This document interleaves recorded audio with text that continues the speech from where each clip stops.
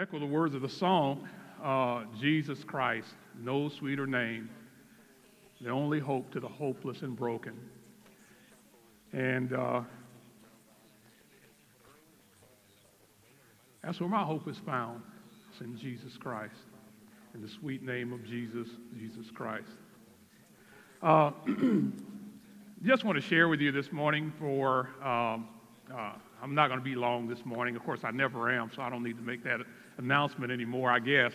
But anyway, I just wanted to, I don't think I've said it, I guess, in any official capacity or anything like that, but 1 week from tomorrow will be my last day at work. I am retiring after,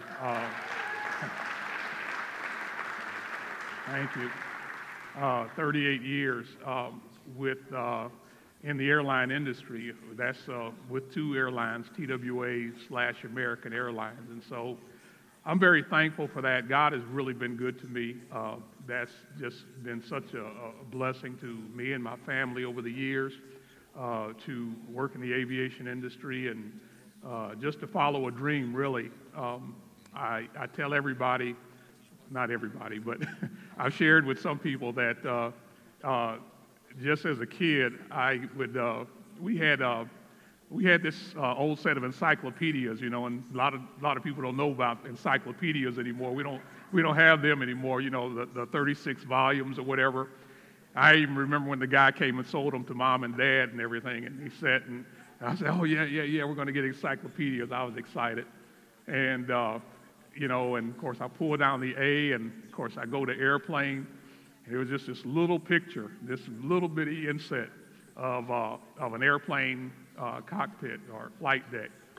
And that was just amazing to me. And I looked at that picture over and over and over again, and I'd read about airplanes. And, of course, it doesn't say much about airplanes, but whatever it said, I'd read about it. And I was just so excited. And it's always just been something that really fascinated me. And even after 38 years with the airline and even 40 years in the industry, I am yet still fascinated by the fact that God has allowed us to to leave the planet and to soar with the birds and things like that. And so I thank God for that. It's really been a blessing. You all have been a blessing through that. It's actually been September 30th, which is my official retirement date, is exactly 10 years from the first day that I came and started working here in Texas. And so that's also kind of a milestone. And so it's just really kind of really exciting for me. And so I just want to thank you all for being with me and my family through that journey and through that time here. And really just thank God for all that he's done for me in that area. Let's go to God in prayer for just a moment. Father God, we really want to thank you, God, as we come to this time of teaching, Father, from your word, dear God. I am certainly not sufficient, Father, to speak on your behalf, dear God, and to express the things that probably need to be expressed, dear God, in this area, but just really want to pray, God, for an extra measure of your Spirit this morning, dear Lord, to move through these words and through these thoughts, dear God, that I've put together. May it uplift our church family. May it glorify you and honor you, Father, in any way that it can, Father. And we just are really thankful. It's in Jesus' name. Amen. As you maybe walk through the foyer this morning, or maybe here in the past couple of weeks, maybe you've seen it in the church newsletter, or maybe even on the screen as we kind of scroll through the announcements here, you've seen this advertisement of our current sermon series, and it says who we are and where we're going. And I don't really know who came up with that, but I kind of like it. It's because in this series of lessons over the next few weeks, we really hope to make it clear, or help it make it more clear to every member of our church family, and perhaps even every potential member of our church family, what we believe that life in the kingdom of Jesus Christ should look like. and how we will collectively, as a body of disciples, a body of believers here at the Irving Church, how we're going to participate together in that kingdom life. We want to enter into a deeper and more meaningful discipleship, a deeper following of Jesus Christ. And Luke talked about that a couple of weeks ago. We want to be a church that is diverse, that really embodies diversity, that welcomes and values all cultures and nations and languages and things of that nature. Those are just a couple of the things that we've talked about thus far that we as a church want to be about. Now, I want us to understand that everything that we talk about in this series of lessons, it may not be in place here at Irving right now. Some things, very simply, are going to take some time and some planning to develop. But there are things that we would like to see become a part of our identity, part of our DNA as a church family. And so we certainly hope and pray that as we teach on these things and as we go through these lessons and as we go through our emotionally healthy discipleship class, that we can become more the people that Jesus Christ would have us to be, the Christ followers that he would have us to be. So in line with that, this morning I'm going to be talking about global missions, or some people might call it foreign missions. And you might be asking, or you might be thinking to yourself, well, what is that? What's that all about? Well, basically, I think that this means that we want to be a church that participates in the preaching of the gospel in other parts of the world. That's a very simple definition. You remember, after his resurrection, Jesus issued a great commission to his disciples saying, go into all the world and proclaim the gospel to all of creation. And very simply put, we want to become a church that in some way participates in that great commission of going into all the world and preaching the gospel, sharing the gospel with Jesus Christ. But I believe that global missions involves more than just simply preaching of the gospel. Now, I don't want to demean that anyway, because that's an awesome mission in and of itself, to carry the message of Jesus Christ and the message of the cross to people around the world. But I believe that there's more to global missions than that. Yeah, global missions is participating in the spread of the gospel in other countries, but it's also assisting believers in other countries in times of their distress or need. It's establishing relationships with churches and believers in other countries. And very simply also is sharing the love of God with all people in other parts of the world. So I believe that there's this four-pronged approach to global missions. And I want to speak briefly to each one of these areas. I want to share a few passages of Scripture, and then, of course, I'll bring it to a close. I want to begin this morning by focusing our attention to Acts chapter 13.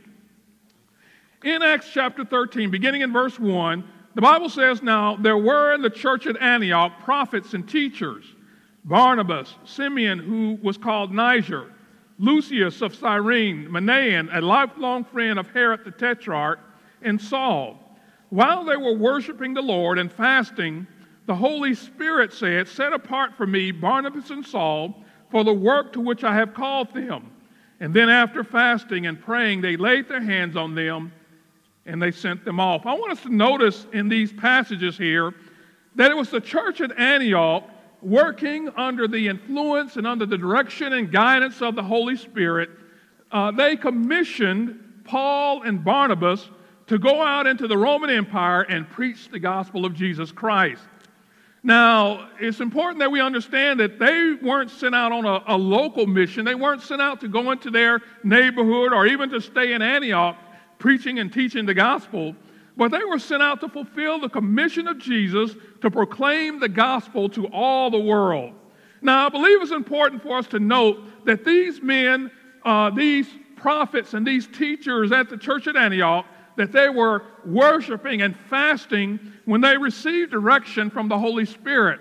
And I don't want us to miss that, because when we start talking about global missions and we start talking about any mission as a church family, then I believe that we need to be led by it. And we need to be listening for the voice of the Spirit of God when we go into that. I think that what Luke said was important, that we're not just after just programs and we're not after just gatherings and social events and things of that nature, but we want to be a family that is genuinely guided by the direction and influence of the Spirit of Almighty God working within us as we set out on our various missions in fulfilling the Great Commission of Jesus Christ. Now, someone might wonder, who do we have here that's going to go out into Russia or going to go to China or Africa and preach the gospel of Jesus Christ? Well, the answer very simply is, we don't know who the Lord might send on our behalf to do that. There might be one young person, a young man or woman among us sitting in this church body right now who the Lord might call into a mission of global missions of going out into the world and preaching the gospel.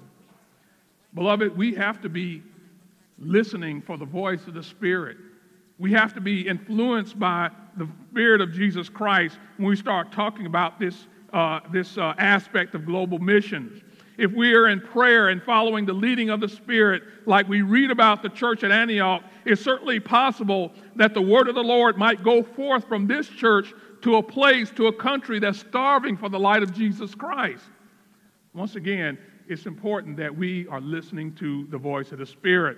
Well, then, of course, there's always the possibility that we might aid and support and share in the efforts of someone not a member of our church family who is fulfilling a global mission of preaching Jesus in a foreign land or in a foreign country somewhere. We don't have to reinvent the wheel, or we don't have to come up with some new program when we start talking about preaching or organizing. We can partner with other churches, other organizations in the preaching of the gospel in a foreign land. I think about the church at Philippi. In Philippians, the first chapter, verses 3 through 5, as Paul opened this letter to the church there, Paul said, "I thank my God in all my remembrance of you, always in every prayer of mine for you all, making my prayer with joy," he said, "because of your partnership in the gospel from the first day until now." Paul spoke very fondly of the Philippian church. And it's evident from this letter, as you go through and you read the letter to the church at Philippi, that this church was especially dear to the Apostle Paul. Paul considered the Philippians as his partners in the preaching of the gospel, because even after leaving Philippi, even after he had established that church family there, they helped in his efforts by sending him support again and again. Notice in chapter 4, verses 15 and 16, Paul says, "And you Philippians yourselves know that in the beginning of the gospel, when I left Macedonia, no church entered into partnership with me in giving and receiving except you only. Even in Thessalonica, you sent me help for my needs once and again." We're talking about global missions here. We're talking about a church, the church at Philippi, sending aid and support to the Apostle Paul as he preached the gospel throughout the Roman Empire, especially in the rest of Macedonia. And that can be us. It's not a situation where we always have to think about, well, who are we going to send? It may just be a situation that we enter into partnership with another preacher, another church, another organization that's already involved in a global mission and taking the gospel of Jesus Christ to other parts of the world. We can become partners in that work. When we help and we support those who are already on the front line in the work of preaching the good news, we become partners in that work. We enter into their labors, and in effect, we are helping fulfill the Great Commission of Jesus Christ and taking the gospel into all the world. But also, as I mentioned this morning, global missions is not just preaching the gospel, but it's also coming alongside our brothers and our sisters in other countries that are in distress. You know, it was a couple of weeks ago during our elders meeting that we kind of got into a discussion about the Nicene Creed. And, you know, very simply, the Nicene Creed was a basic statement of Christian beliefs that dates back to the 4th century. And, you know, in that creed, it says that we believe in the Catholic Church. And very simply, it's not the Catholic Church maybe as we know it, but basically the word Catholic simply means universal. And those early Christians, they believed that the church indeed was a universal family, a universal organization, a universal body of believers. And, you know, if we believe that we're a part of something that's universal, then there are Christians on the other side of the planet that are members of our family, that they are part of us, that we have a relationship with that's really somewhat unspoken, if you will. And we ought to have a certain amount of empathy for those believers, those brothers and sisters in Christ on the other side of the planet when they're suffering and when they're hurting. I understand that, you know, we can't help every situation. But I believe that we as a church, we can empathize and we can have compassion and we can be in prayer for those Christians, those believers. We certainly can't have a cavalier attitude about what's going on with churches and believers, Christians in other countries and other parts of the world. The Apostle Paul said that when one member suffers, we all suffer. And when one rejoices, we all rejoice. And I think probably in its context, Paul was really talking about probably more of a local church, but he really never really said that. I think that when believers are suffering, Christians are suffering and going through things, even on the other part of the world, we need to suffer with them. We need to suffer with them. Now I want to look at 2 Corinthians chapter 8 and 9 just a little bit. I just want to read a couple of passages there. You know, when we want to preach about giving, I think these are the passages that we often go to. I think these are the giving chapters. I've not heard very many preachers preach about giving and collecting, and they didn't go to 2 Corinthians chapter 8 and 9. We like to quote, God loves a cheerful giver in chapter 9 and verse 7, and certainly I don't want to belittle giving, because giving is certainly a huge part of global missions, and there is no global missions except that we give generously and give cheerfully, as the Apostle Paul said here. But I really think that at its very core, these chapters are an expression of what global missions is all about. Because what you have here is Paul appealing to these Gentile churches, these churches that are in Corinth especially, but also in Philippi and Thessalonica and Berea and other places in that region. He's appealing to these brothers and sisters to send financial aid to the churches in Jerusalem. Those churches, they were in need. There was a lack there, and there was a need there. And the church in Jerusalem was predominantly a Jewish church. So Paul is appealing to these Gentile brethren to send aid and support and help to their Jewish brethren in Jerusalem. And it wasn't just a financial appeal, but Paul wanted these churches to send representatives along with their gifts, along with their money. And, you know, there was a twofold purpose for that. Because on the one hand, Paul said, you know, we don't want anybody to blame us regarding this money. In other words, we don't want anybody to say that we didn't administer these funds properly. We don't want anybody to say that we were dipping in the funds that were given, that were collected for these poor saints in Jerusalem. So that was one reason. So they said, okay, you send one of your representatives along with your gifts. But the other thing was, I believe that Paul was really trying to build relationships and build bridges so that, you know, there was a face along with their gifts, along with their money. In other words, don't just send money, but come with us so that the Jerusalem church could put faces with the aid. And Paul is really wanting to build bridges of goodwill between Jew and Gentile here. He wants to build relationships with Christians living in vastly different parts of the world. And so when you look at 2 Corinthians chapter 8 and 9, notice at the end in chapter 9, verses 12 through verse 15, Paul speaks of the impact that this financial aid would have. He says, for the ministry of this service is not only supplying the needs of the saints, but is also overflowing in many thanksgiving to God. By their approval of this service, they will glorify God because of your submission that comes from your confession of the gospel of Christ, and the generosity of your contribution for them and for all others while they long for you and pray for you because of the surpassing grace of God upon you. Thanks be to God for his inexpressible gift.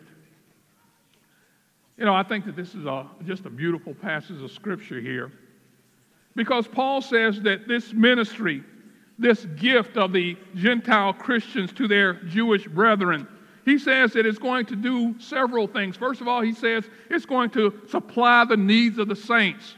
And so as its very foundation, by their sending this financial aid, he says it's going to supply a need. It's going to supply a need. Where they were hungry, they're no longer going to be hungry. Where they were suffering, they're no longer going to be suffering. So it's going to supply a need. He says also that it's going to produce an overflow of thanksgiving to God. An overflow of thanksgiving to God. He says that they're going to glorify God because of your generosity. When God is glorified, when God is magnified, when God is lifted up, beloved, that's a beautiful thing. But then in verse 14, he says also they're going to long for you and they're going to pray for you.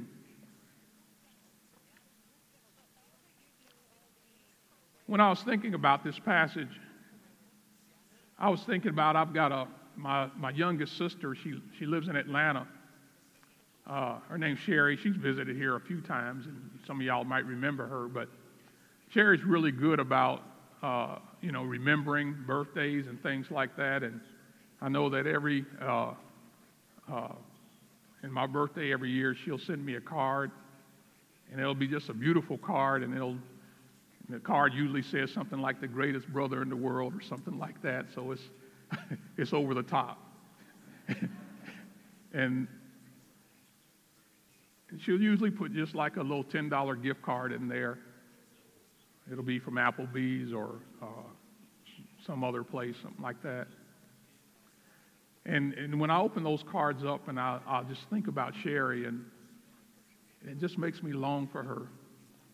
It makes me wish I could be right there with her and see her face. And I think that that's kind of what happens here, what Paul is talking about here. Because when they receive those gifts, when those Jewish brethren in Jerusalem, when they receive your gifts, when they receive that aid and that support, there's going to be a relationship that crosses oceans and crosses continents. They're going to long for you. They're going to pray for you, he says. They're going to thank God. They're going to be worshiping and glorifying God because of what you've done. Wouldn't it be special if we helped a church way down in South America somewhere that was ravaged by an earthquake? What would it be like to help Christian families in Haiti that were trying to recover from hurricane damage? How wonderful would it be to send aid to a church in Africa where food supplies were diminished by drought? In any of these cases, those brothers and sisters, they would just overflow with thanksgiving and praise to God, giving God glory, magnifying his name because somebody on the other side of the planet cares about them. And even further, what if there became relationships of love?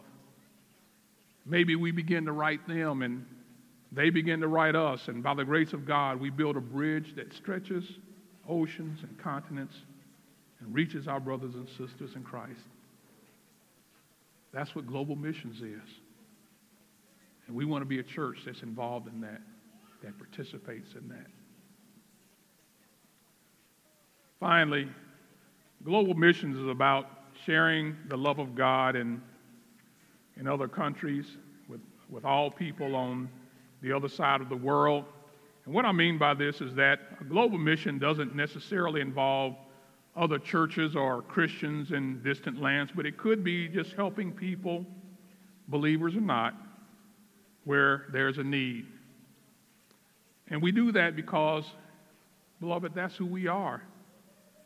We are people that do good.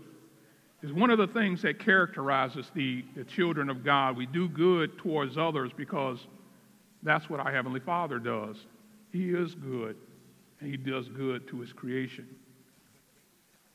I believe that in a time of unsurpassed self-centeredness and division and the building of walls, we as disciples of Jesus Christ, we should care about others that have experienced life's storms. We care about children that are orphaned or don't have anything to eat. We should care when there's no clean water supply. We should care because God cares.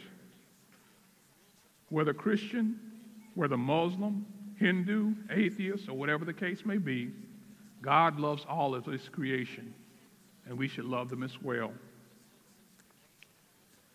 In Galatians chapter 6, verses 9 and 10, Paul says, "And let us not grow weary of doing good, for in due season we will reap if we do not give up. So then, as we have opportunity, let us do good to everyone," he said, especially to those who are of the household of faith. But Paul put in there, do good to everyone. 2 Thessalonians 3:13, "As for you, brothers, do not grow weary in doing good." In Ephesians 2 and verse 10, "For we are His workmanship, created in Christ Jesus for good works, which God prepared beforehand that we should walk in them." Beloved, when we think about Jesus Christ, our example, our forerunner, our Lord, our Savior, when we think about Jesus, we often see people that would follow Him because He had compassion on them. He would often meet their needs physically and spiritually, whatever it was, whether it was healing or whether it was something that they needed to eat or whatever the case was, or just lifting them up. That's what Jesus Christ did. He had compassion to them, and they were receptive to the gospel because He had compassion. And once again, I know that it's not realistic for us as a church to get involved in everything that's happening in every country. And it's not about us making a big splash somewhere. That's not what it's about at all. But it's simply about caring and walking in love just as God has loved us. That's what it's about. That's global missions. In conclusion this morning, who are we as a church and where are we going? Among other things, we want to be a church that believes in and participates in global missions, preaching the gospel in all the world, supplying the needs of believers in other countries, building relationships across the globe, and doing good towards others in other countries. Now, in keeping with our desire to be a church of global missions, this past week, the elders made a decision to partner with Shiv Raj and Anita Mahindra as they prepare to take the gospel to their home country of India. Shiv Raj and Anita have been to our church a few times now, and many of us have got to know them and come to love them, and we believe that we can trust Shiv Raj and Anita to be a couple that impacts their home country for good with the gospel of Jesus Christ. And so we don't want to just support them financially, but we want to support them in our prayers. Let's genuinely partner with them in this effort. We're not saying this is the only thing that we're going to do, but this is a start. This is a start because we want to be a church that participates in global missions. Let's pray. Heavenly Father, truly you're good. You're good to your children. You're good to your creation, Father, and we love you for that. Heavenly Father, we just pray, dear God, for our church family.